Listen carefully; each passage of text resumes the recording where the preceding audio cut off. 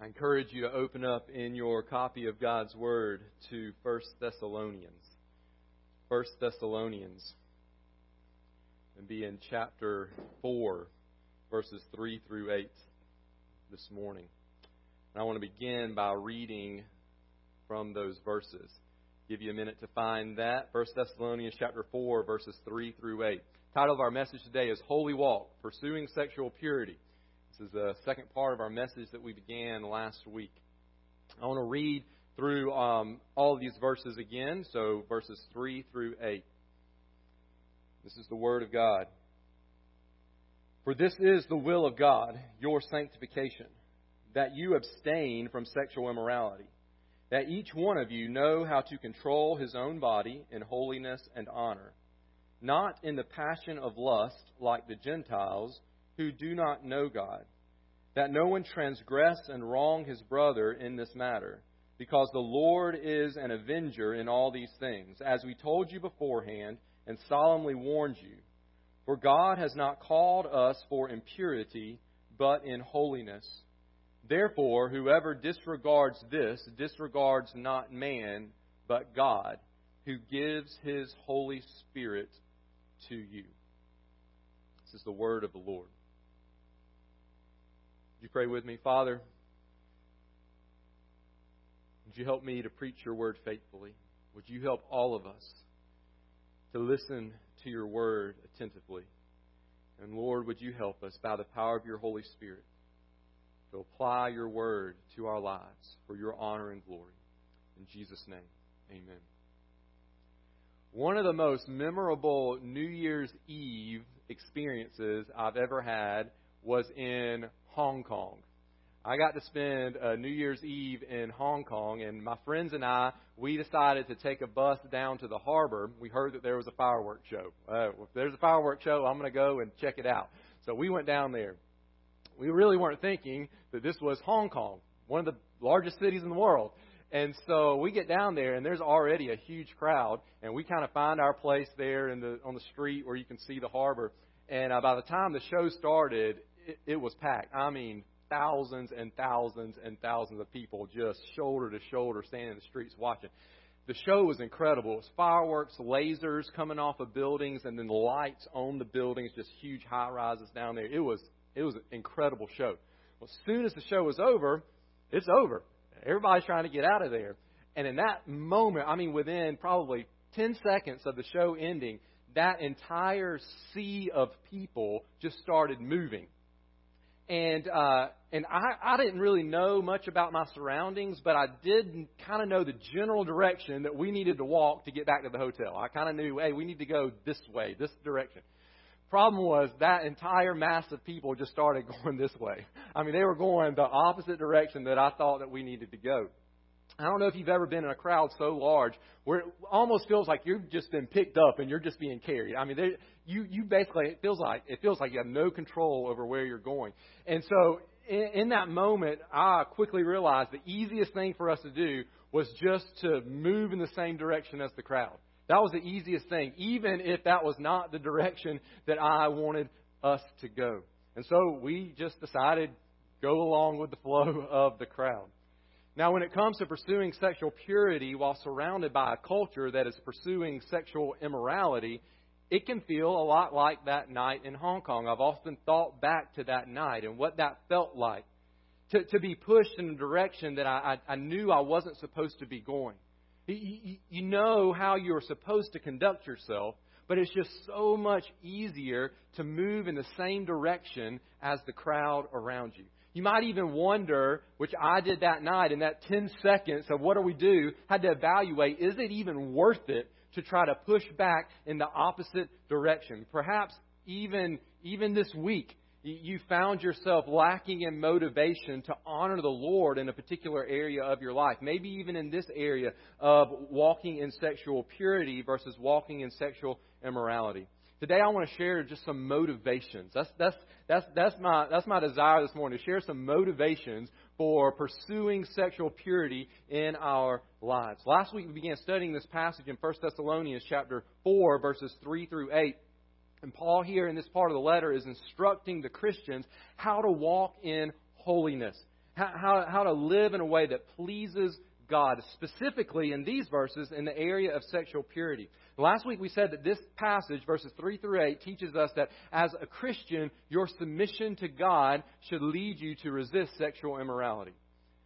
Your submission to God should lead you to resist sexual immorality. Now, that's a great statement on paper, right? I mean, that sounds great. But you know as well as I do that that's extremely difficult to put into practice. If everyone around us was submitting to God's standard of holiness, then it would be so much easier.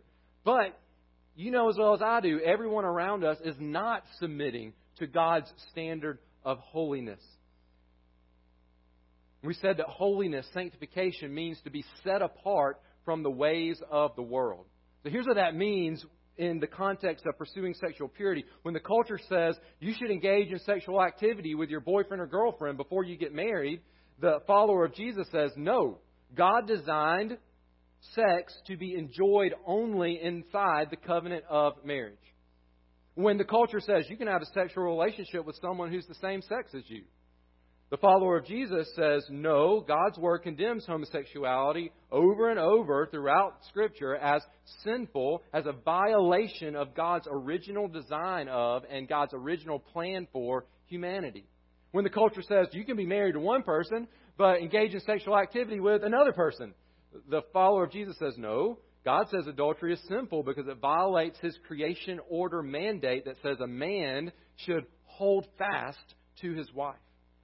When the culture says you can look at pornography, everyone does it, the follower of Jesus responds by saying, no, looking at images of someone exposing themselves means looking for sexual pleasure outside the covenant of marriage. Not to mention it's reducing a person who is made in the image of God for the purpose of glorifying God down to an object whose purpose is just to satisfy or try to satisfy my sexual urges.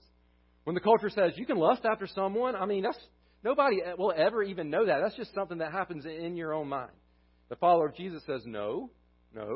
God designed sexual pleasure to be enjoyed between two people, not between me and myself. Plus, sexual imaginations of another person, again, means treating that person like an object for my pleasure rather than a human being made in the image of God. Again, that sounds great on paper, but in the middle of temptation, that's not easy. It's not easy to say no to the world and yes to God. This being set apart from the ways of the world can often seem even impossible, as our flesh seems to really just scream at us sometimes. Just give in. Just go with the flow. It'll be so much easier. You'll fit in so much better. It's just not worth it to go against the culture around you that is crowding in on you and pushing you towards what the Bible calls sexual immorality. If you have ever felt that way, if you feel that way, you're not alone. Paul knew exactly what it was like to experience the battle between the flesh and the spirit. He wrote about that in several places in his New Testament writings. And here, Paul knew that the Thessalonians themselves, we talked about this a little bit last week, they were living in the middle of a culture just completely overrun and full of sexual immorality. It was pressuring them to engage in sexual immorality, and the battle between right and wrong was just raging inside of these new believers. So Paul here provides some much-needed reminder of God's will and some much-needed motivation for us in following God's will.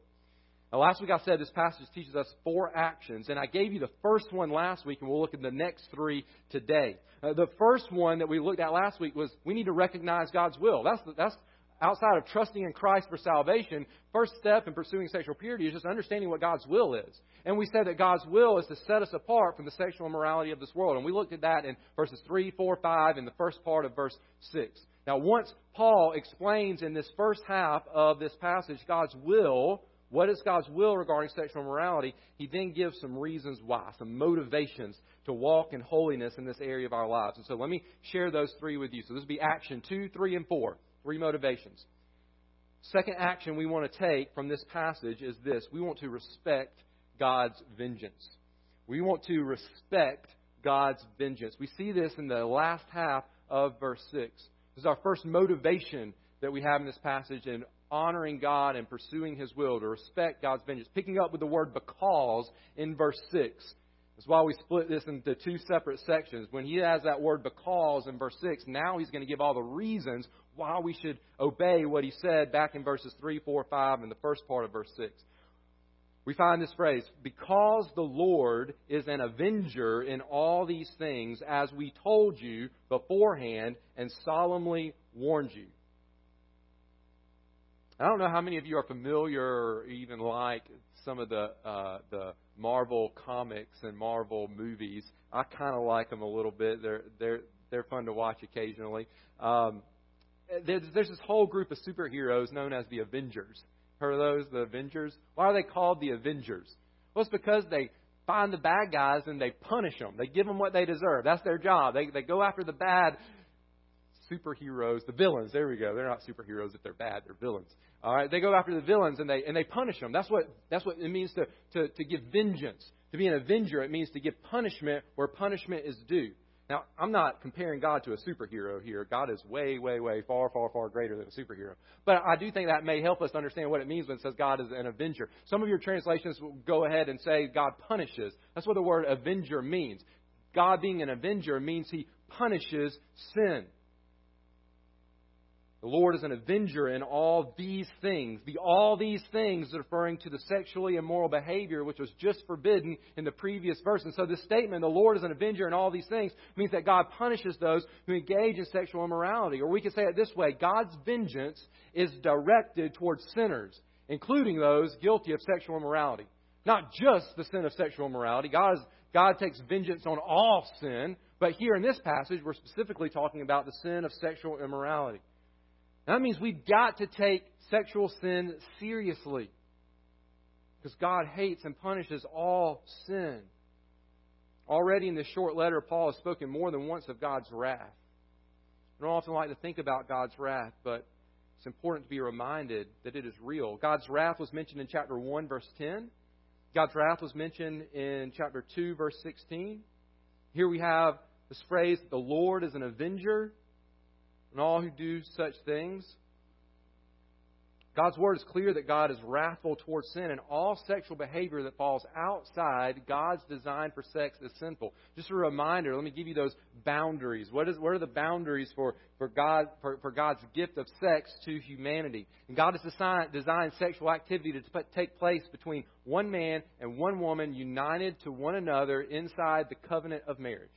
That's it. That's God's boundaries. That's what He has set up. Genesis chapter 2, and that carries out throughout the rest of Scripture. We find these words in the book of Hebrews. Let marriage be held in honor among all, and let the marriage bed be undefiled, for God will judge the sexually immoral and adulterous.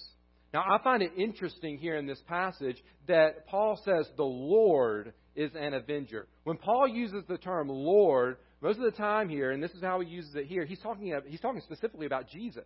That's His term. Jesus is Lord. He's Lord. He's King of Kings and Lord of Lords. And so he's talking about Jesus being an avenger. Now, a lot of times we think about God's wrath, we don't think about Jesus. We think about God the Father who pours out His wrath, but Jesus is the one who's full of love. He comes and dies for our sin. But here it says that the Lord, talking about Jesus, is an avenger.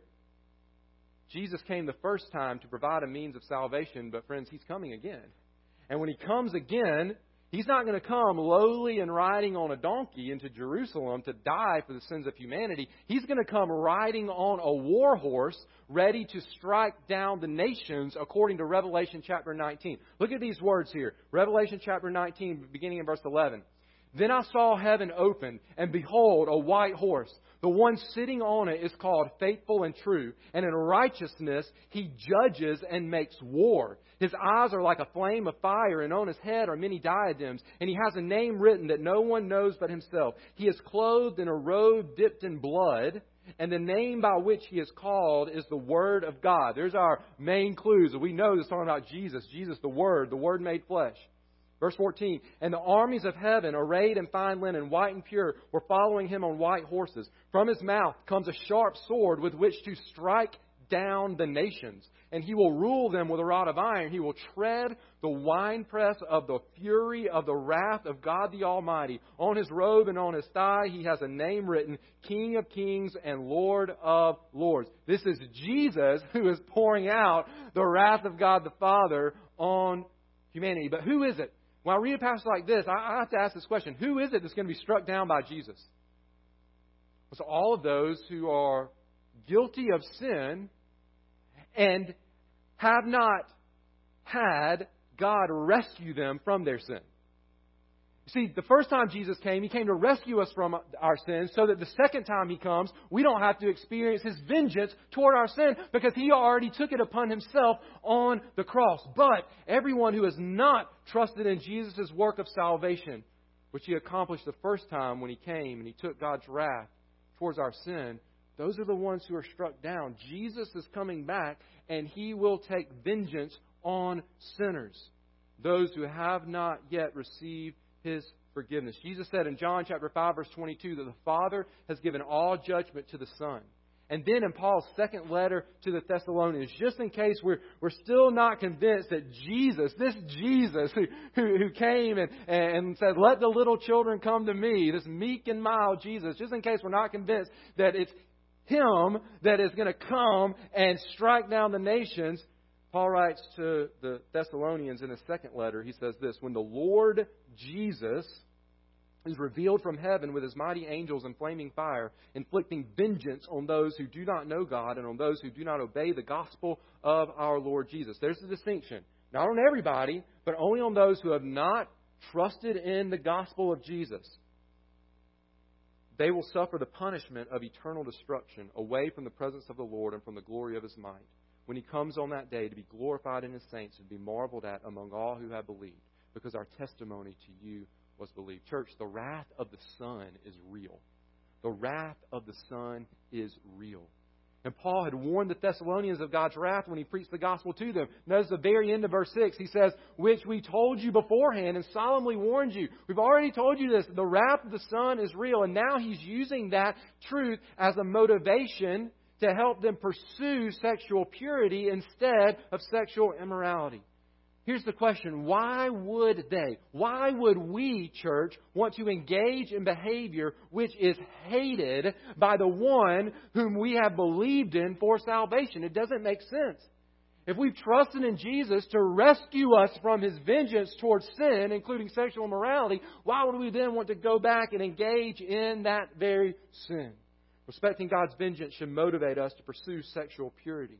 Now let's go on to the third action, which is the second motivation. Okay? The third action in this passage we see in verse 7, and that is remember God's call. We want to respect God's vengeance, and also we want to remember God's call. He says, for God, verse 7, has not called us for impurity, but in holiness. God has not called us for impurity, but in holiness. This is the second of 3 times that Paul uses this word called in this letter. We saw it back in chapter 2, verse 12, where Paul said, we exhorted each one of you and encourage you to walk in a manner worthy of God, who calls you into His own kingdom and glory. Now, often when we think about God's call on someone's life, we're thinking about a specific call to a specific area of service in God's kingdom. Like we might say, God has called me to go to the house of people in Africa to share the gospel with them. Or God has called me to be a Sunday school teacher. Or God has called me to work, use my gifts and talents to work with children. Or God has called me to share the gospel with my neighbor or with a coworker. That's a fine way, and sometimes even the Bible uses the word call in that way. But there's another way the Bible uses the word call. And every time Paul uses the word call in 1 Thessalonians, he's not talking about a specific area of service. He's talking about God's call to salvation. And that's something that all believers have experienced, that equal call to salvation, to the same salvation. That's the way Paul uses it here. And it's so important, church, it's so important for us to remember that salvation is a gift, and a gift is always initiated by the giver, not the receiver. Scripture teaches that salvation begins with God and not with man. God doesn't save people primarily because humanity asked Him for salvation. God saves people primarily because He chose to provide salvation for humanity. Just think about it. Which came first? When you go back to Genesis chapter 3, Adam and Eve's sin, which came first? Adam and Eve crying out to God for salvation, or God beginning this incredible plan of salvation? It was while Adam and Eve were walking around guilty, hiding from God, sewing up some fig leaves to hide their shame, that God said, I will send a man born of woman who will destroy the serpent. Before humanity ever called out to God, God was calling out to humanity with this plan of salvation. Paul's already said as much in chapter 1, verse 4 of this letter when he spoke of God choosing the Thessalonian believers. Now, you say, what in the world does this have to do with pursuing sexual purity? Are you going off on a tangent about how we're saved? I'm going off on how we're saved, but I'm not going off on a tangent. This is Paul's point here.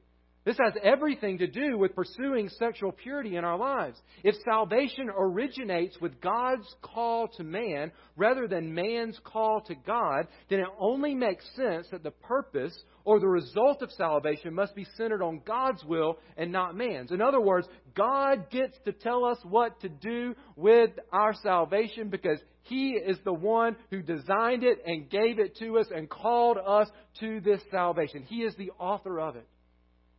You see, if salvation was our idea, then we could use it for our own purposes. But it's not our idea. Salvation is God's idea. And it's His work. And so it must be used to accomplish His purposes. And God's purpose in saving us is to make us holy. And so Paul can use God's call to salvation in our lives as a motivation for us pursuing sexual purity. Let me say it this way, Christian. God did not save you from sin so that you would continue living in sin. God saved you from sin so that sin would be replaced with holiness. And when we keep this God-centered view of salvation, it will help protect us from using the salvation God has given us for our own purposes. We will then want to use God's salvation because it's His salvation given to us for His purposes. And His purpose is to make us holy. I think this is an awesome motivation in our pursuit of holy living. When we're in the middle of the battle between the flesh and the spirit, when the pressures of the world are pushing us towards sexual immorality, when our sinful flesh is persuading us to dwell on those lustful thoughts or to click on that pornographic website or to give that flirtatious look to someone other than our spouse or agree to live together before we're married, when our sinful flesh seems to scream at us just to give in, friends, I believe that the call of God screams even louder. You see, behind the word called stands the God who created you and me in His image. The God who designed a plan of salvation for His rebellious image bearers and who promised to send a Savior and who orchestrated all the events of human history to ensure that this promise of salvation would be fulfilled and who sent His righteous Son into this world that is filthy with sin and who nailed His own Son to the cross and who poured out His wrath toward your sin and my sin upon His Son on the cross and then who destroyed the power of sin by raising His Son up from the dead. This God who then put someone in your life to share this good news of the gospel with you and who breathed life into your sin-sick heart so that you could hear and respond in repentance and faith to the message of salvation and who forgave you of every single sin and set you free from the chains of sin when you called out to Him for a salvation to which He had already called you. Church, that's the God who stands behind this call. That is the call of God. And it is louder in the Christian's ear than any call of Satan to sexual immorality. Church, how dare we respond to God's gracious call to holiness with sexual immorality or sin of any kind? I think that engaging in sinful behavior is really like a slap in the face toward the God who has called us to a salvation of holiness. Paul wrote this to the Colossians. He said, He has delivered us from the domain of darkness and transferred us to the kingdom of His beloved Son, in whom we have redemption, the forgiveness of sins. Church, we have not been delivered from darkness to then engage in works of darkness. And sexual immorality lives in the domain of darkness. And so may our hearts be broken as we look to the cross. May our hearts be restored then as we look to the cross from any and all past sin. And then, going forward, may our hearts be motivated to pursue sexual purity as we look at the cross, the centerpiece of God's call of salvation. May the cross of Christ, church, may it drown out the floods of temptations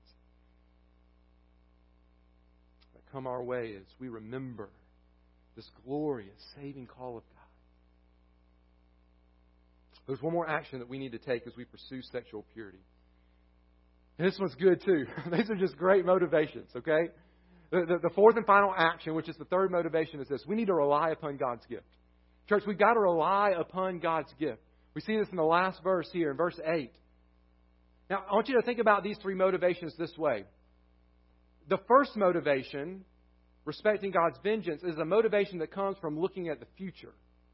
Right? What's coming in the future? God's judgment upon sexual immorality. The second motivation, remembering God's call, is looking back to the past. It's looking back to God's salvation of us, how He has already saved us from sexual immorality. Now, this third motivation is looking at the present. Right now, God has not left us to fight this battle on our own. Praise the Lord.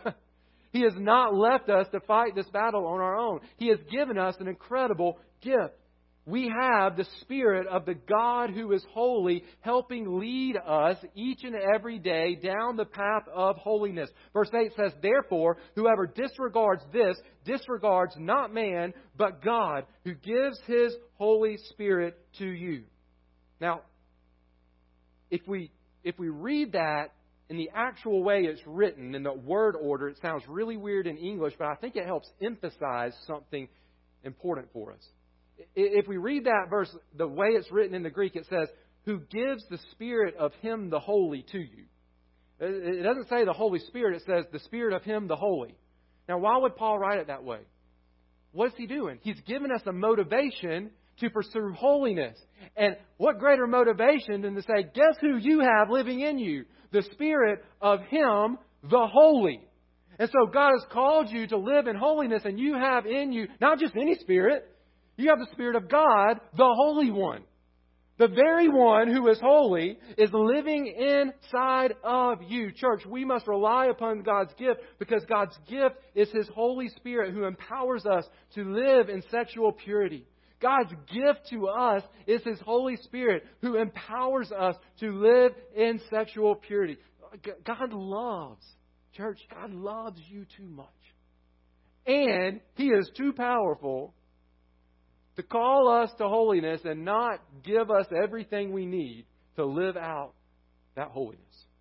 He loves you too much to just to say, I'm gonna sit back and let you do it on your own. And He's too powerful. It's not that He says, well, I'd love to help you, but I don't really have the power to. Nah, He loves us and He has the power to. I mean, He's not like the parents who buy their child a new toy but then fail to give her the batteries needed to operate it. You know what I'm saying? Ever opened up that gift on Christmas morning? Oh, man. Not going to work. We forgot the batteries. That's not like the salvation God gives us. He gives us this incredible gift of salvation. You know what it comes with? The Holy Spirit. So that salvation can do in us what it was intended to do. Set us apart from the ways of the world unto holiness. Back in verse 2 of this chapter, we said that we must never claim ignorance as an excuse for disobedience because God has made known to us through His Word how we're supposed to live. And now in light of verse 8, I think we could add this. We must never claim inability as an excuse for disobedience. We can never claim inability as an excuse for disobedience because God has given us His very power. Living in us to give us the ability to apply what we learn in His Word to our lives, to empower us to pursue sexual purity. And so if we find ourselves engaging in sexual immorality, the problem isn't that God has called us to too high of a standard. The problem is that we're not submitting ourselves to the power and the work of the Holy Spirit inside of us who has the ability, is very capable to deliver us from evil. And set us on the path of holiness every moment of every day. He says in verse 8, therefore whoever disregards this disregards not man but God. Whoever disregards this disregards not man but God. So we can't walk out of here and say, well, that's just what the preacher said, or that's just what my parents said, or that's just what this Sunday school teacher said. This is what God says. This is what God says. And so to disregard this, to reject this, is to reject God's will, to reject God's vengeance, to reject God's call, and to reject God's Spirit. But when we submit to God and His ways through faith in Jesus and a daily dependence upon God's Spirit, we will find ourselves resisting sexual immorality, pursuing sexual holiness. I love how James put it. He puts it so succinctly when it comes to fighting temptation in our lives. He says this in James chapter 4, verse 7. Submit yourselves, therefore, to God. Resist the devil, and he will flee from you. Notice that it doesn't start with resisting the devil. It starts with submitting to God and His ways. And when we submit to God and His ways, that we love the way of holiness more than the way of sin and wickedness, then we'll be submitting to that power of the Holy Spirit in us, and we will be able to resist the devil. It's not merely saying no to the devil, it's saying yes to God and His will. Church family, sexual morality is dangerous. It's sinful, and it's all around us. Perhaps today it's not just around you, but perhaps today it's in you. Perhaps today it's in you. If you've never trusted in Jesus Christ alone for salvation, then I want you to know, listen very carefully to this. I want you to know that there is no sin that God cannot rescue you from, except the sin. There is one sin, the sin of rejecting the call through His Holy Spirit to salvation. If you reject God's call to salvation and say, I don't want to be saved by Jesus, well then, God can't forgive you of that, because that is the way of forgiveness. But outside of that, any sin God can rescue you and forgive you from. There's no sin that would keep you out of the kingdom of God except for rejecting God's free gift of salvation. I find great comfort in the words of Paul to the church at Corinth. He wrote this, or do you not know that the unrighteous will not inherit the kingdom of God? Do not be deceived. Neither the sexually immoral, nor idolaters, nor adulterers, nor men who practice homosexuality, nor thieves, nor the greedy, nor drunkards, nor revilers, nor swindlers will inherit the kingdom of God. You said, I thought you were going to give us a passage that was comforting. Well, I'm not finished with it. Verse 11 says, and such were some of you. But you were washed. You are sanctified. You are justified in the name of the Lord Jesus Christ and by the Spirit of our God. I love that. He lists all these sins and that we would engage in. And he says, those will never inherit the kingdom of God. And some of you who will inherit the kingdom of God were those people. What happened? You were washed. You were clean. You were sanctified. You were justified through faith in Jesus Christ. Man, that's reason to give God honor and glory and praise. That's reason to live for Him right there. And so if you've never trusted in Christ alone for salvation, then that's what you need to do. And He will rescue, He will clean you from any and all sin. What if you've already been saved? What if you're already saved? You know you're saved. You trusted in Christ alone, but today you know that you have fallen prey to the schemes of the enemy, and right now you feel the guilt of sexual immorality or some other sin in your life. What then? Can I share with you another passage that I find great comfort in? I love this. Because this is a passage that's being written to believers and about believers. It comes in 1 John. 1 John says this, if we say we have no sin, we deceive ourselves, and the truth is not in us. If we confess our sins, He is faithful and just to forgive us our sins and to cleanse us from all unrighteousness. John is writing that to believers. In context, he's strongly encouraging believers not to sin. He's saying, don't live in sin. But, if you find that you have stumbled into sin, Christian, then you need to go to Jesus and you need to confess and rest. Confess your sin to Him and then rest in His full and complete forgiveness for you. And then let that beautiful gift of forgiveness, that ongoing gift of forgiveness, lead you away from sin and into holiness. You know, I think back to that night in Hong Kong when I quickly gave in to following the crowd because that was the easiest thing to do. When I think back to it, I really didn't have any motivation not to do that. There was really no motivation to try to push back in the opposite direction. But I think my attitude would have been different if I knew that the crowd was getting ready to head off the side of one of those mountains there in Hong Kong that just drops off into the ocean. I think my attitude would have been different if my Father had called me in the other direction. And I think my attitude would have been different if I thought that I had the power to push back on the crowd and open up a way in the direction that I knew I needed to go. Church, those are the motivations that we have been given in our pursuit of sexual purity. We've been warned of God's future vengeance, what's coming. We've been reminded of God's past call to salvation, and we've been challenged to not reject God's Holy Spirit, who is able to push back the darkness around us and open up for us a way of holiness. And so may we as God's people, church, pursue sexual purity for the sake of our own sanctification, for the sake of our marriages and families which can be ripped apart because of sexual immorality, for the sake of the lost around us who will only be attracted to Jesus if God's people actually look like Jesus, and ultimately for the sake of Jesus, the one who died for us, the one who is worthy of every part of our lives. Would you bow your heads and close your eyes? We're going to have a time of response where you can respond to the Lord.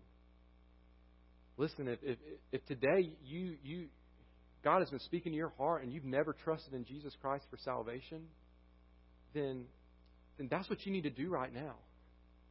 You need to go from being lost in your sin to being rescued from your sin. And you can do that if you trust in Jesus. You need to confess to Him that you are a sinner and then ask the Lord to save you because of what Jesus did on the cross. And friend, He'll do that. I know a lot of us here, maybe all of us here today, have trusted in Christ alone for salvation. And I'm grateful for that. But maybe there's some sin in your life. Maybe it's sexual immorality. Maybe it's some other sin. Today, you need to take just a moment and you need to go to Jesus and you need to confess and then you need to rest. You don't need to deny that sin in your heart anymore. You need to confess it to the Lord.